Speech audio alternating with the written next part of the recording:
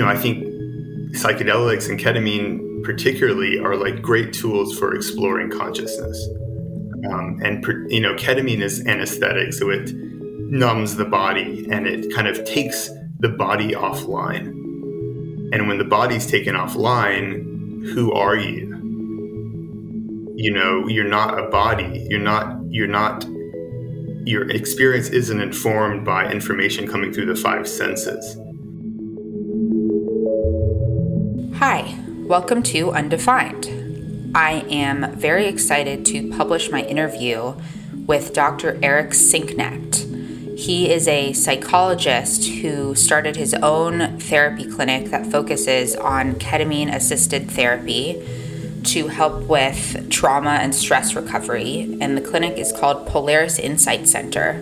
It's in San Francisco, and he is also a MAPS recommended therapist, or I guess he helps with psychedelic integration. MAPS is the Multidisciplinary Association for Psychedelic Studies, and that organization is sort of the leader in the psychedelic therapy space when it comes to organizing and conducting the various studies to see how psychedelics help with trauma recovery, PTSD, depression, anxiety, etc. I know Johns Hopkins also has run some studies, as well as some other, major research institutes. And we have a very interesting conversation. We talk about his inspiration for his work with ketamine, non-ordinary states of consciousness, starting his own therapy center, and a little bit about how it has helped people. We also talk about, as a therapist, how he holds space but also protects his own energy, what made him want to become a psychologist, and sort of his background. He's also a twin, so we have some interesting twin-related conversations. And overall, I loved this conversation. I found it fascinating. I think his work is fascinating.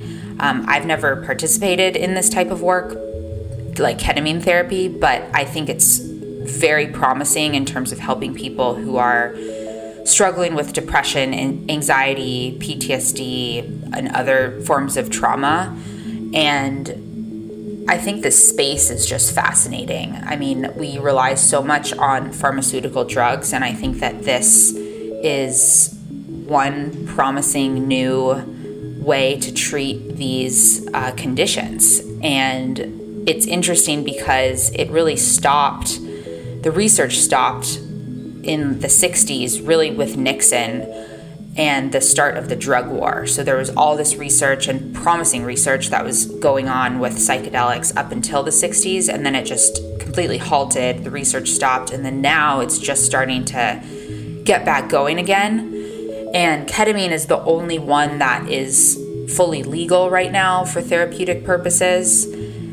And psilocybin, which is what's in mushrooms, that was just legalized in Oregon, and I'm sure other states will follow. So it'll be really interesting to see what's coming in the next 5, 10, 15 years. But I hope that you enjoy my interview with Dr. Sinknecht. He also prefers Eric, and I will talk to you at the end. Thank you so much for agreeing to let me interview you. I'm really excited about this. You're welcome. Yeah, I'm really happy to be here and be a part of your podcast, have a conversation. I guess I'll start by, I'd love to hear about what a defining moment in your life was. Like any big choices, big mistakes, leaps of faith, just like big growth moments.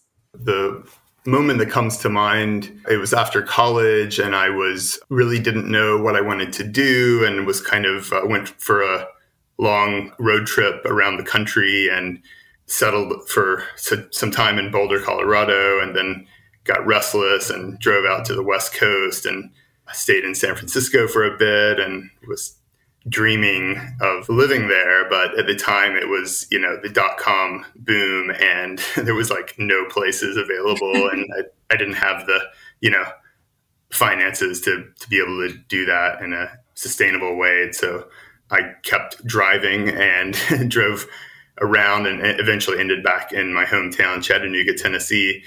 And, was kind of scratching my head like, okay, like what's the next step? And I come from a long line of doctors and medical doctors. And, I kind of decided to kind of go through pre-med classes and go the medical school route. This was like before college? This was after college. Oh, after college. Okay. Yeah, I had a degree in philosophy and couldn't do a lot with that. I was working at a coffee shop trying to figure out my life. And so, yeah, I took some pre-med classes, and the more and more I kind of studied medicine, I kind of realized it was not in full alignment with who I was and what I wanted to do. But I loved chemistry. Oh, really?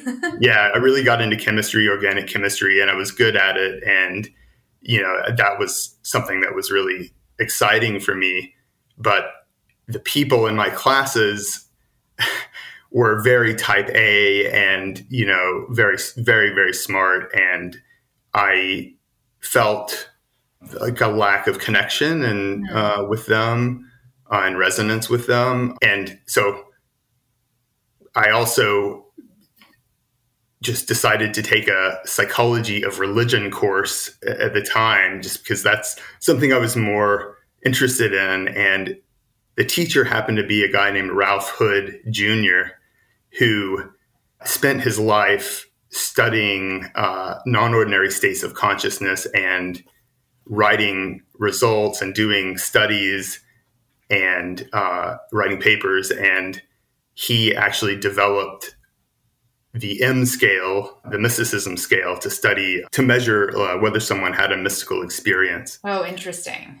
That scale was also used by Walter Pahnke in the Good Friday Experiment. Mm-hmm. And it was also used by Rick Doblin in his work, and also Roland Griffiths at Johns Hopkins in some of his studies. So that was kind of, to get to your question, that was the moment that I kind of, meeting him, being in his classes, and realizing that he made a career out of really studying the mystical experience in a serious way, and that he was very open-minded to psychedelics and non-ordinary states of consciousness. And he was lecturing at the time at CIIS, California Institute of Integral Studies, which I know is where you went to get your graduate degree.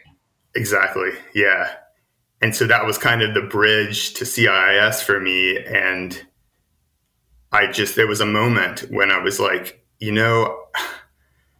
I don't know what this is going to lead, but I really feel this is very, very much in alignment with like my deepest held values. Interesting. And I want to, so he kind of recommended that I apply to CIIS, and I did, and got in. And that was the start of my graduate school. And you applied, you went through their PsyD program. I went through their PsyD program, exactly. What do you think about him studying the mystical experience? Like, what resonated? Because not a lot of people think about those questions. Yeah, I think from a very young age, my dad was Episcopalian and during my childhood, and my mom was kind of a free spirit, kind of a mystic in her own right, not really ascribing any formal religion, but really loving, Rumi and Hafiz and Alan Watts and so, I was kind of quite influenced by her. We go to Sunday school with my dad and my brother every Sunday for years. And I never liked it. I never felt that it was resonant. And, I went to this high school, Christian high school, all guys, all men for 6 years. Oh, wow. And they had like chapel every morning, and like evangelists would come and speak to the student body. And there was like this Young Life Christian student group, and they tried to recruit me at one point. And, at that point I was like, the guy approached me, it was like 7th or 8th grade. He was like, we have this group, and we have lots of like parties, and there's girls there, and, lots of good food and pizza nights. And he was, trying to kind of get me interested, and I was interested. It sounded great. But I said, well, but I don't really believe in Christian principles. I don't really believe that like Jesus died for our sins and, you have to believe that to get to heaven. And he was like, well, that's kind of an important thing to kind of believe. And so, I just, that moment stands out as like, I kind of knew who I was in a way back then and what, I was kind of skeptical back then of like these formal religions and with this strict structure. Yeah. I resisted that from a very young age. And so I think, and then, when I was 18, I had a mystical experience, and that was catalyzed with a psychedelic substance in a really safe, supportive setting. It was actually at my home. Were you alone or were you with other people who were also experiencing it? I was lucky that my mother was very open to using psychedelic medicines in a good way, in a conscious way with preparation. That's incredible. Yeah, I feel very blessed to have been in a household that kind of supported that. Totally. What do you think made her so open? Were her parents open?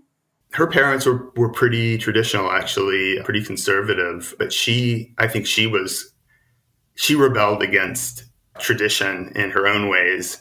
I think she just was a very kind of fiery spirit in a way that she kind of had a mind of her own and wasn't easily influenced by trends. What about your dad? My dad, I think of as kind of being a little more traditional, but he's very open-minded as well and very liberal. Yeah. He's, a member of the ACLU and he understood my kind of disillusionment with Christianity and so, yeah, I kind of had support there. That's so awesome. And also you grew up in Tennessee, right?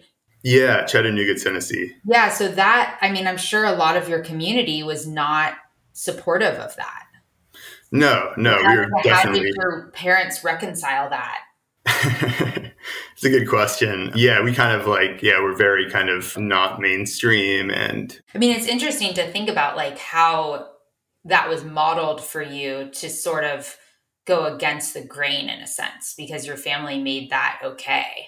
Yeah. I think, my parents just really valued questioning and critical thinking. They saw how twisted the world was around them, and they kind of felt like, we can keep on doing the same thing over and over again, but we're not going to kind of get anywhere as a society. We really need people to think outside the box, think creatively, do new things. So that was kind of the spirit of my upbringing and then, my schooling. But, I will have to say that, during high school, I was a very shy boy and didn't really, I had a very small group of friends, but I didn't feel like I fit in with my peers. I got bullied a lot in high school. I would say that's kind of the source of my trauma is, being bullied by my peers, being bullied by teachers.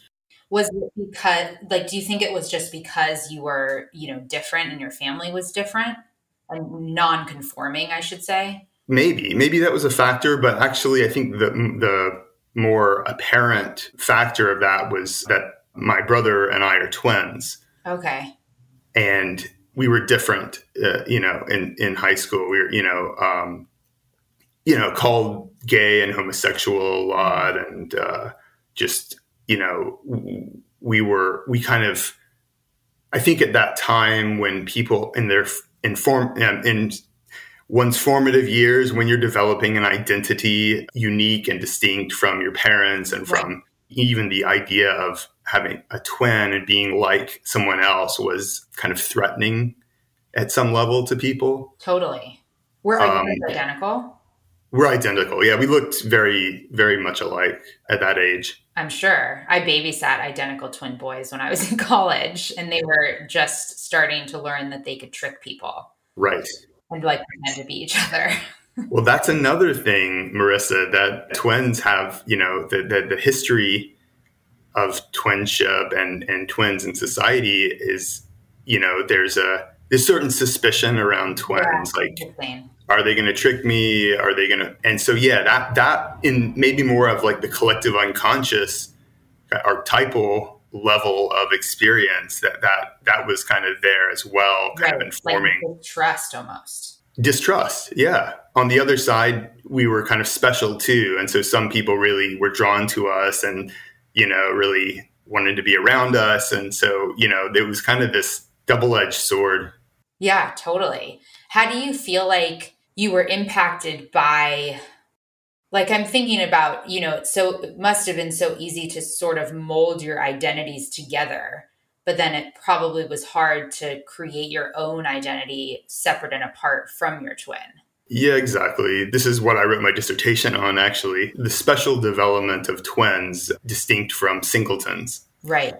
And how, there's this idea of like the double individuation. Not only does the twin have to individuate from the mother to form identity, but also they have to individuate from the twin as well. Right. For Jason and I, because we were so close, it was particularly hard. We basically, the way I think about it is we developed our identities later in life than other people, our separate identities. And also, like, you guys were kind of going through this collective trauma together. Exactly. Yeah. Which probably made it even harder to develop a separate identity. That's a good point. We bonded together even closer in opposition to the forces that were kind of bearing down on us. Right. Because it was like a defense mechanism. Yeah, exactly. And also a blessing that you guys had each other. It was a good thing that we had each other, and we're still close to this day. And it's really great that he also does psychedelic therapy. Oh, interesting. So both of you guys do similar work. We both do similar work. Yeah, he's outside of Boulder and he works at a clinic in Fort Collins, and I'm here in San Francisco. Very cool. And I guess that's a good segue. I'd love for you to just give sort of like an overview of your work and the center that you founded.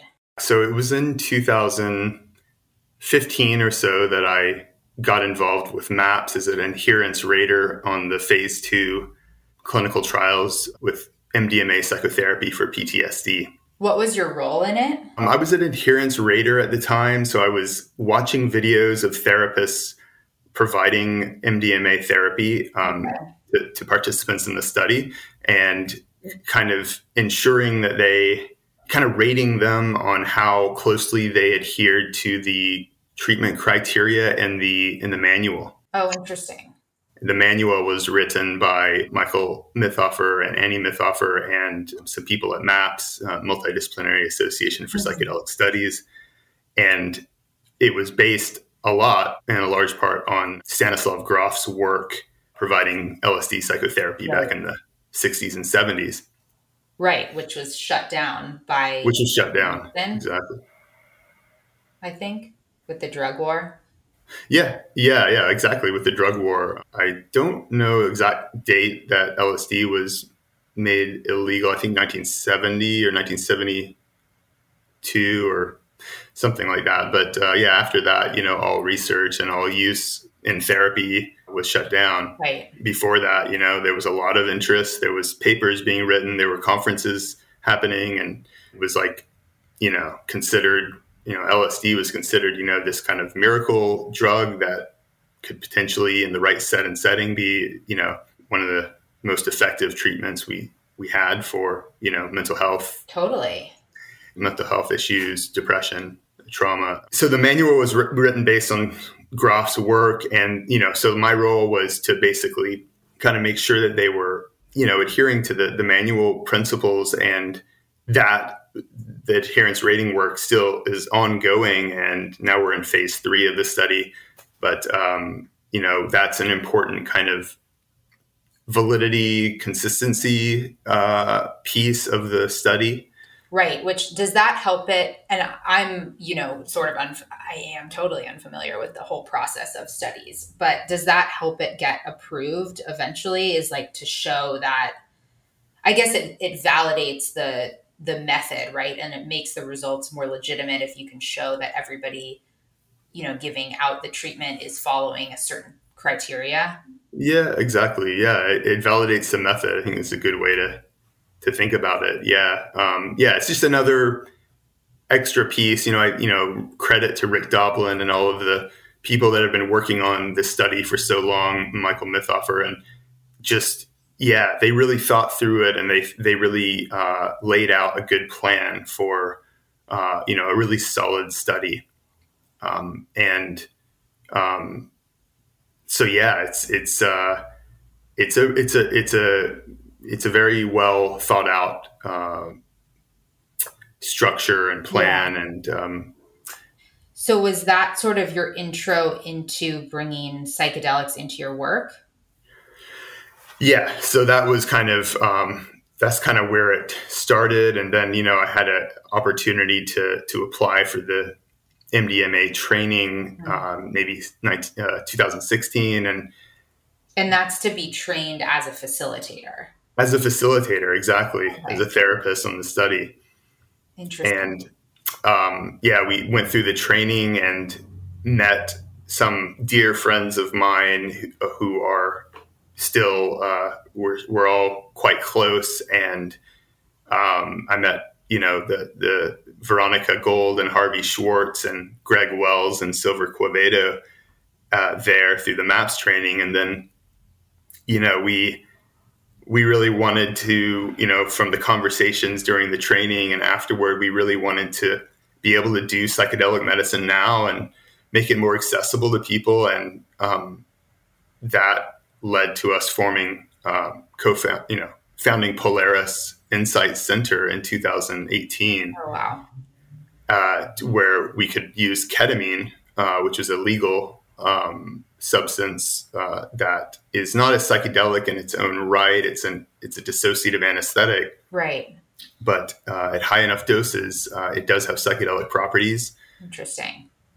And so we were really interested in getting more training on that. So we kind of were looking around, and we realized, Phil Wolfson and Jelaine Andrews were doing this work with ketamine and offering training. And so we kind of enrolled in their training and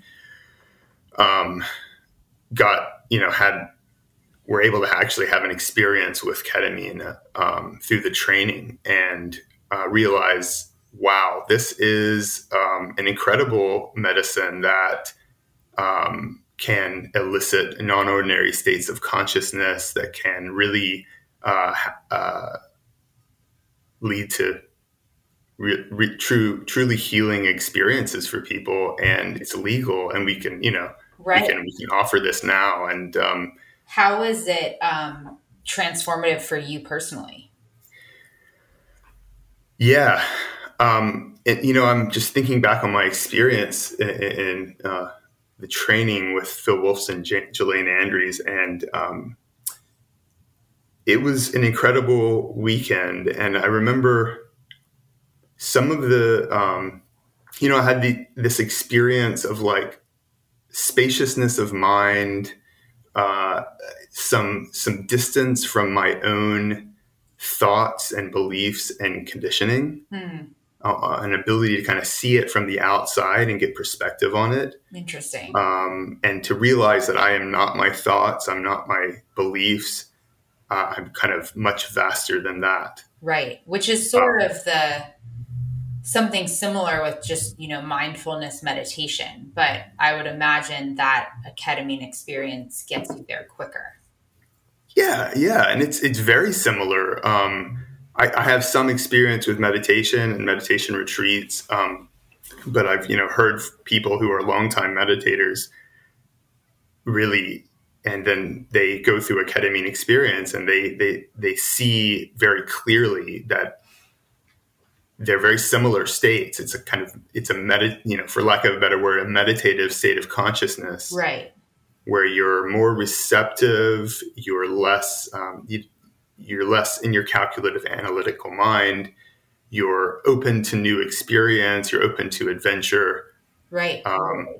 able to be curious. And, the ketamine just really supports all of those, that whole orientation of allowing the experience to unfold moment to moment without needing to have a plan or understand like where this is going or what is the outcome, right? And just be more present, here and now. Do you think there was something that shifted after that experience, like a decision you were trying to make or some challenge you were going through, that after that experience, it made it more clear, like you had more clarity? Or was it just this overall, almost like the lenses that you were looking through were changed or cleaned or something like that? It's a good question, Marissa. I think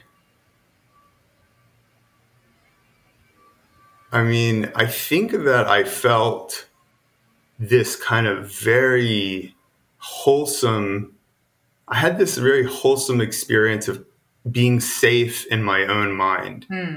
Interesting. Like not needing to, it was almost like,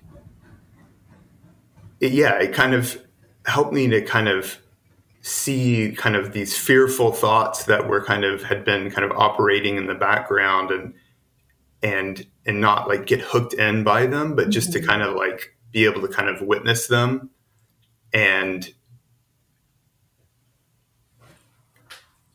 just, this deep kind of, I would say deep peace, and a kind of spaciousness and vastness of consciousness. I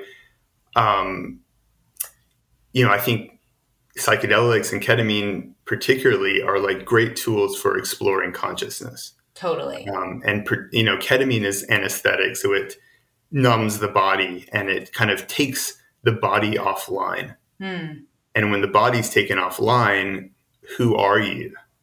Oh, interesting. You're not a body. Your experience isn't informed by information coming through the five senses. Right. And so who are you? And, you're still, under the influence of ketamine, you're still alert. But you're alert, not in a hypervigilant way, but in a more like, just a more, I would say, meditative way. You're awake, you're aware, you're not kind of drugged out and things are kind of blurry and confusing. Right. Sometimes it can look like that or can feel like that, but I'd say the essence of the ketamine experience is like actually clarity and understanding yourself and what consciousness is beyond the body. Yeah, there's this separation that we live with every day, and I think that we could argue we don't have it when we sleep, but this separation between our body and our environment. And like when that disappears, there's no boundary between, our body and our environment. Like that's sort of like living in this state of consciousness that doesn't have a boundary. Exactly. It dissolves boundaries and between self and environment and also self and others. Right. That's interesting to think about too. And how, the separation between ourselves and others is almost self-created. In a sense where, our perception of our separation has to do with the fact that we are constrained by our own bodies. But when you take that away, there isn't anything separating us between, me and you or me and my dog or whoever, or even like, the table in the room. Yeah, exactly. So, which is profound. Yeah, totally. And it's like very challenging to experience that throughout the normal course of your day, because we have to function in this society. And if we like lived, our days like that, we wouldn't be able to function in this society that we live in.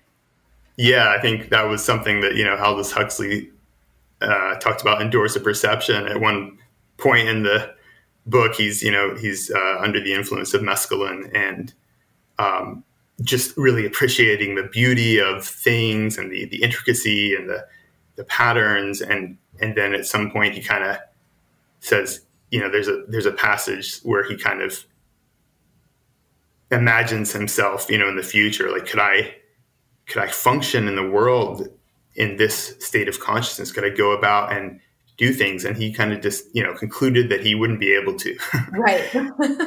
that this is a special state of consciousness that really needs to be kind of held in a particular way under certain specific conditions, and that it's not something that it's not gonna necessarily, it's not gonna make you more productive right. in the moment right. under the influence. But it can inform how you live your life after. For sure. Yeah. Can you walk me through what it would be like as one of your patients coming in to do one of these sessions? Or I don't know if it's like a series of sessions, but I'm just curious what that process is like.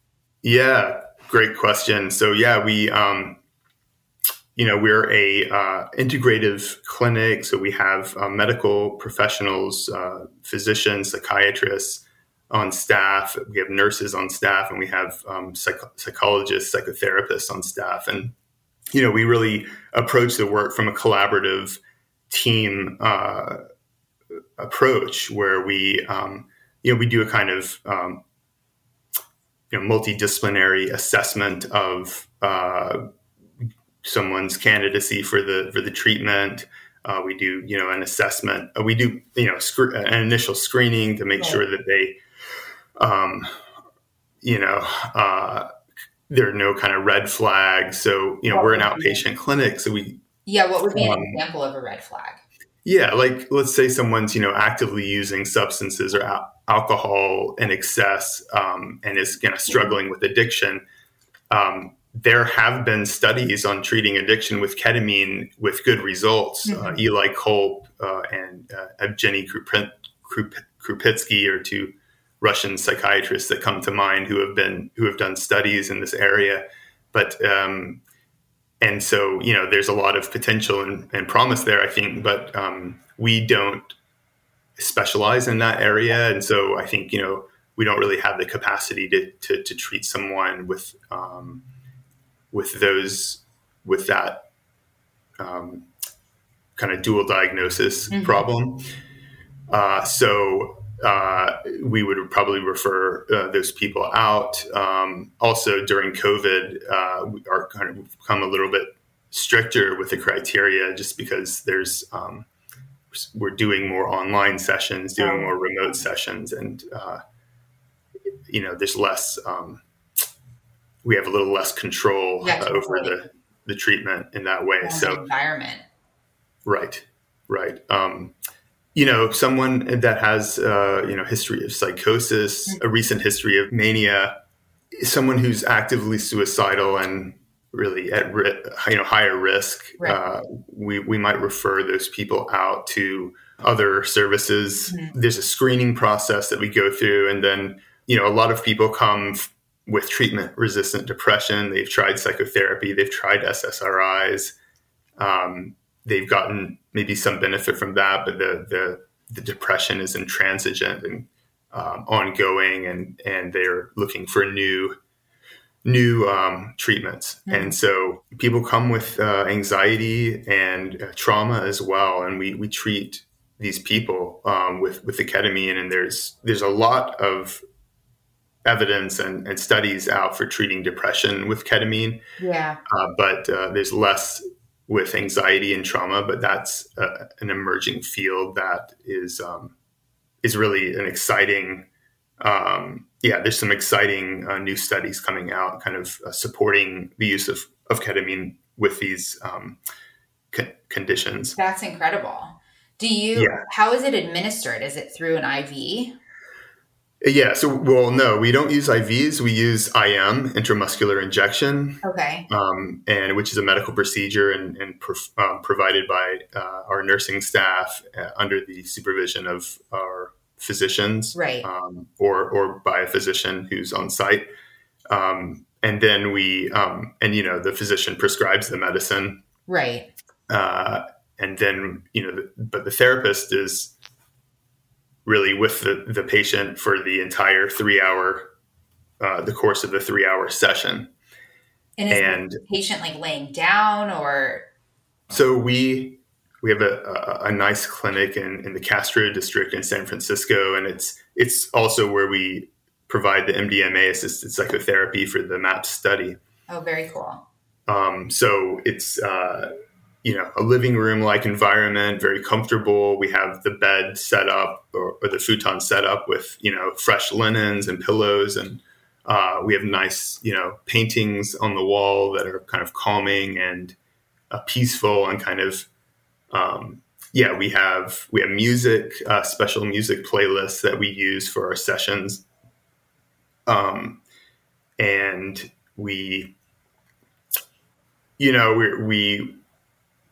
after the assessment period and intake, we would meet for a preparation session where we talk about set and setting factors. What's the best orientation going into a psychedelic experience?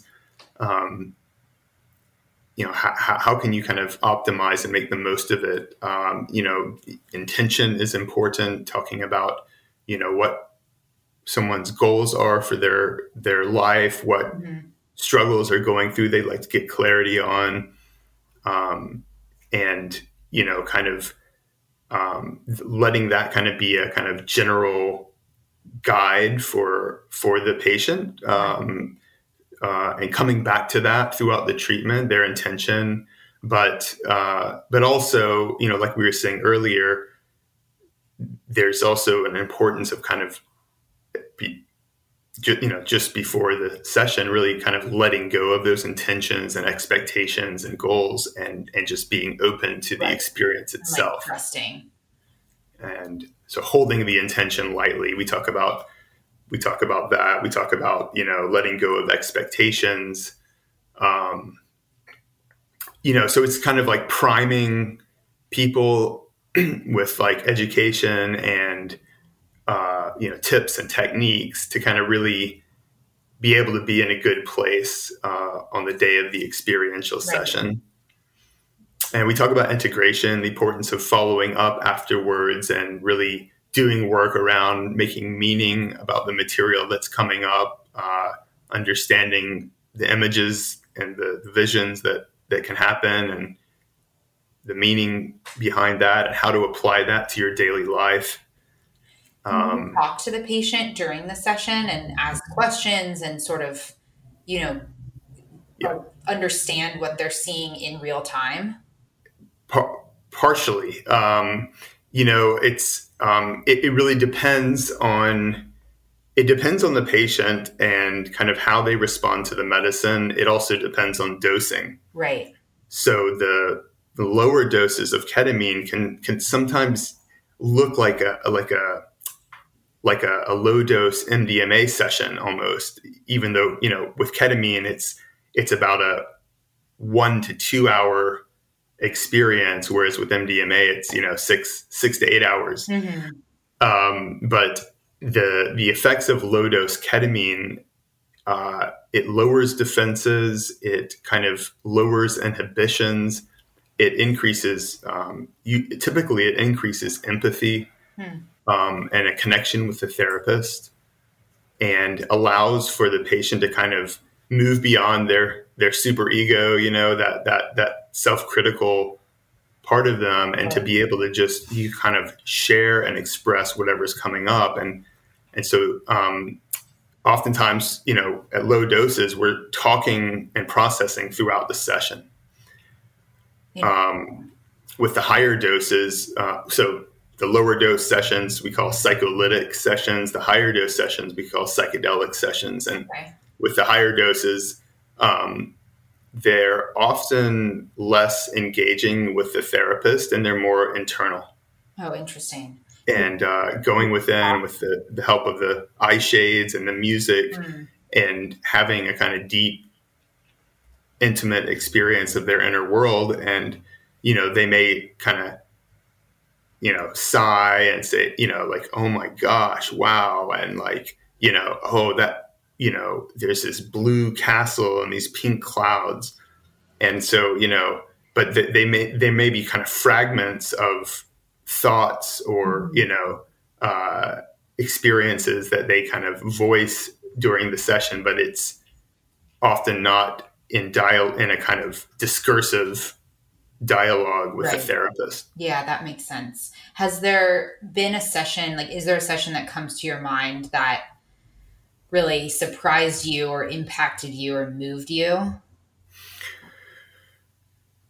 Yeah. Many.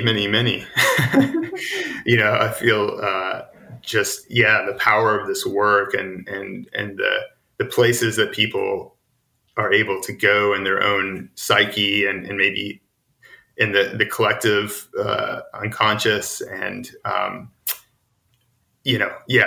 people have experiences of floating back to their childhood and recalling a memory that they had forgotten, sitting on their grandmother's lap at the lake house, feeling her love and just feeling so at ease and at peace and at one with the world. And, coming back from that and, saying wow, I had completely forgotten that memory and how powerful and impactful that was. Right.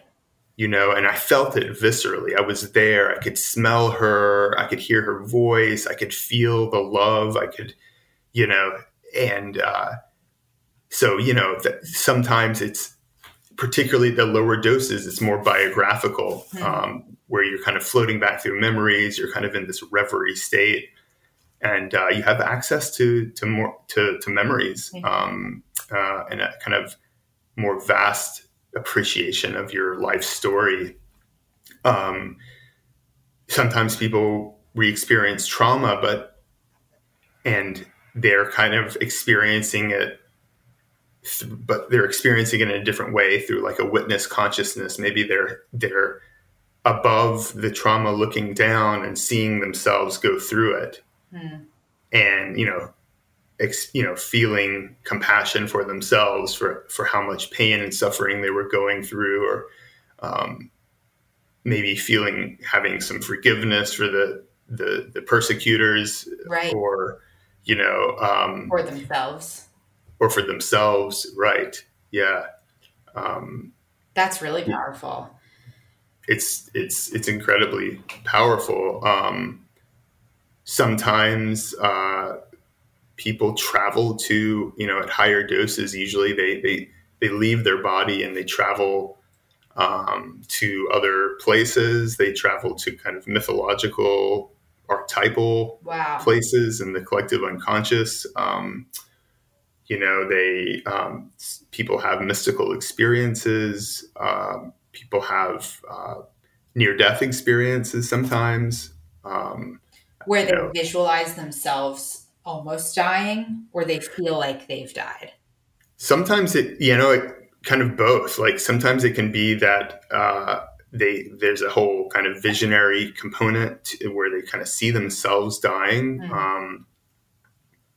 And other times it's more of the ego is finally kind of letting go. And, and it's, there's often, sometimes there's a struggle there, as you might imagine, what if I totally let go? Am I going to die? Am I going to go crazy?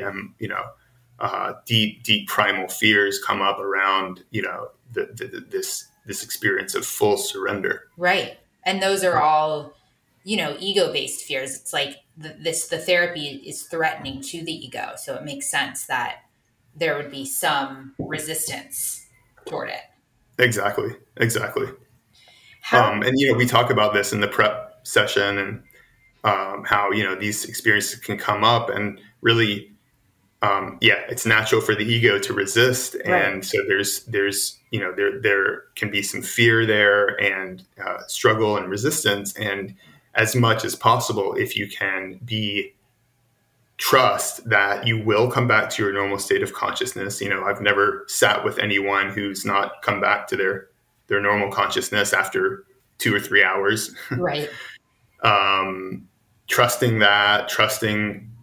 trusting the medicine, trusting the container that we've created, and trusting their own inner healing intelligence that, whatever's coming up here is coming up for a reason. It's coming up for healing.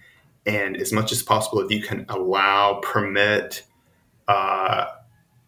trust, and be open and be curious, you will move through that into clarity, or into, you're not going to get stuck there. Right. But if you fight it and resist it, you still won't get stuck there, but it's going to be a lot more challenging. Right. To kind of move through.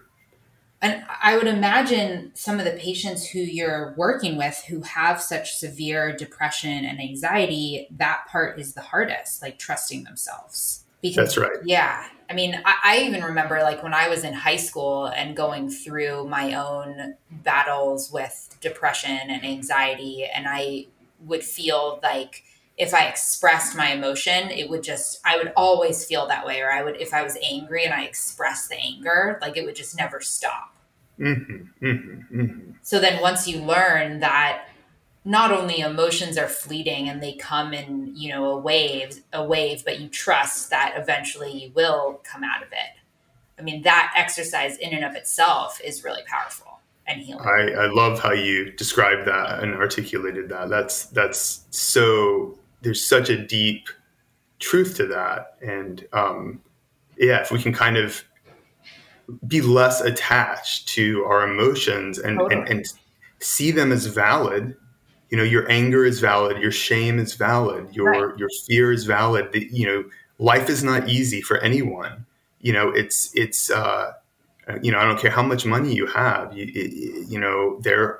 We're all fighting these, internal battles, and we all struggle with difficult emotions, which is, part of being human, being incarnate in this body. Totally. And so, yeah. And how do you hold a lot of space for people. And I could imagine that like doing that day after day would be really hard. So how do you protect your own energy? Yeah, great question. And I love to sigh before the answer. Yeah, just taking a deep breath helps, kind of connecting with breath. When I'm like, in an optimal flow in my life, I'm doing some kind of mindfulness practice, meditation, or yoga on a regular basis. That is like home base, of is a way to kind of like let go, come down into the body, come down into the heart, out of the head, and just be present and just enjoy being in the body, noticing pain, tightness, tension, noticing emotions coming up without kind of spiraling into, those eddies of consciousness that our thoughts can take us into. Right. Totally. And like creating that separation between yourself and your emotions. Like you are not your emotions. Right. This is just, the phenomena arising. It arises and falls away. It rises, falls away. Right. Like you were describing with the kind of flow of emotions. Yeah, it's just emotions, thoughts, sensations. They're all kind of phenomena that are transient, and so don't give too much power to any one thought, belief, or it's just they're like clouds in the sky floating through, and so that grounds me and centers me. I have a special relationship with music, so when I'm in a good place, I'm listening to a lot of music, like as a practice, as a practice of like entering into a more receptive state, tuning in, letting the music move me, letting the music tell its story, and appreciating beauty. I think one component of the psychedelic experience and this work is reminding people that they have a deep capacity to appreciate beauty. Right. And sometimes that's through just appreciating the beauty and the complexity and the vastness of their inner world. Sometimes it's through appreciating the beauty of music and sound. Mm-hmm. You know, Or like their environment. And their environment, the beauty of relationships, of nature. But music has been a real kind of central source of inspiration. Do you play music? I don't play music. I tried playing the saxophone at one point, but that didn't stick. What kind do you listen to? I love trance music. Mm-hmm. So emotional trance. Some of my favorite artists are like Armin van Buuren, Matt Zoe, Ali and Fila, Mm-hmm. RD. These guys are Alex Morph. These guys are like. I think that trance music is like the next level of music. I love all music, but like trance is where my heart is. It Like that's helps put you in a different state almost. That music is a powerful psychedelic in itself. Totally. I mean, it really reliably helps me to connect with my emotions, helps me to connect with appreciating beauty, and helps me to connect with bliss. Right. I did a sound bath last summer before I started this podcast, and it was just virtual. So I was in my room and I had headphones on. It was through my computer, but someone was playing, just the different like singing bowls and different instruments. And I came up with a name for the podcast while listening to it. Oh, wow. Awesome. Yeah, it was really powerful. And I had this experience it was almost like vertigo, which ordinarily would not have felt great. But I tried to just like trust the experience and to view it from like, oh, this is interesting, rather than like, why am I so dizzy right now? Mm-hmm. And then I came up with this name Undefined for this podcast. And I remember I was just repeating it over and over in my head because I was so afraid I would forget it. Wow. Powerful. Yeah, very. What a great kind of encapsulation of that experience. Totally. Yeah. It was like, it took me into another state of mind, but it opened my mind up to be able to be more creative in my thought. Amazing. Yeah. That's kind of what happens. And you have to kind of go through this process of letting go of what you think that you want. Right. Totally. And then, you're surprised by, there's all of these other perspectives and ways of seeing things. And definitely. Yeah. Because often our minds, like we structure things and we structure our thoughts throughout the day that it limits our thinking. We put ourselves in this box. Yes. This was amazing. We're almost at an hour. I have some ending quick fire questions that I ask everybody. If you're open to them, it's sort of just like the first thing that pops into your mind. Sure. Okay. So the first one is, what book are you reading right now?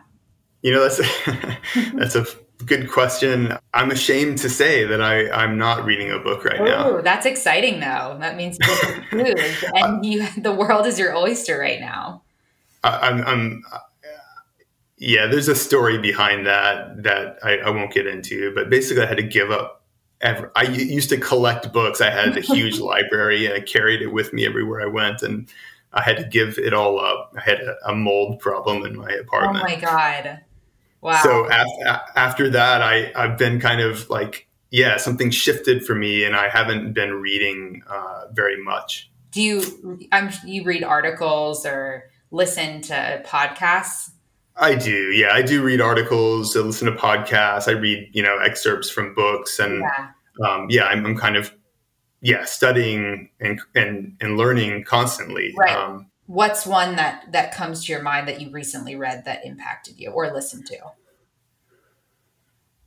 Yeah, there's, the Ketamine Papers by Phil Wolfson is a great book. And there's a chapter in there by a psychiatrist named Eli Kulp. And, it's about his work with ketamine assisted psychotherapy and the ways in which he kind of set the treatment up in a good way to kind of really optimize outcome, and his interest in non-ordinary states of consciousness, kind of what we've been talking about today. Wow. But that was kind of the most recent thing that I read that was like really inspiring. Awesome. This one is less, I guess you could say less like inspirational, but maybe it will be very inspirational. What was the last meal you had? And I know it's morning right now. Yeah, well, the last meal I had was, I didn't eat this morning. So it was last night. I made some pasta with some vegan sausage. Are you vegan? I'm sorry? Are you vegan? I'm not. I'm an aspiring vegan. Yeah, that's sort of like me too. I've been vegetarian for a long time, but yeah, I'm trying to give up all animal products. That's awesome. When you imagine your quote unquote happy place, where is it? It's on the north shore of Oahu. Haleiwa, this little surf town. There on the beach. That's my happy place. That's awesome. If you could speak to yourself 15 years ago with the knowledge you have now, what would you say? I just got chills throughout my body. Have faith, trust that you are moving towards your destiny, and don't sweat the small stuff. Just keep going and have faith and have hope and focus on the positive, and trust that you will kind of move and realize your destiny, and that there's help along the way. You're not alone. I love that. I'm going to take that sound bite, and that could be my morning mantra, because that's exactly what I needed to hear. Cool. Great. And then the last one. So since this podcast is called Undefined, and it's all about, shedding the definitions that society makes us all believe we need to subscribe to, what definitions do you feel are true to you and not ones that you attach yourself to just because society says you should? Definitions like values? Yeah, however you want to interpret it. Yeah, I think, open-mindedness is a real deeply held value of mine.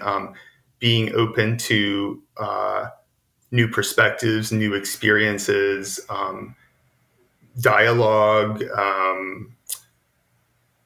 being open to being wrong about things. No one has the full picture. We need each other to kind of fill in the gaps and to understand, to get closer to the truth.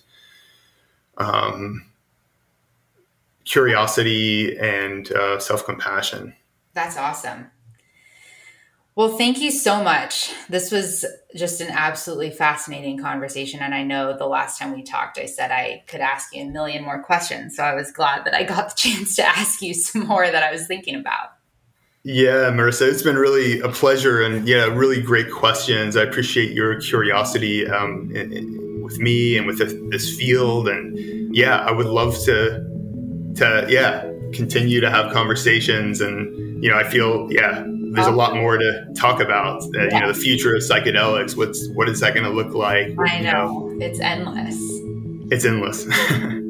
I hope that you enjoyed that interview. I am very happy that you've listened. Please let me know what you think. And as you know, I am off of social media, at least off of Instagram and Facebook. So I started a newsletter. And if you haven't signed up, please do so. You can sign up on the podcast website, undefinedpodcast.com. And I definitely won't spam your inbox. There won't be too many emails coming, really just whatever I publish new episodes. just to let everybody know. And if you are already a subscriber, please forward and tell all of your friends, because this is my only way of getting this podcast out into the world. So thank you again for listening. Subscribe, rate, review, all of the things, and I will talk to you next time.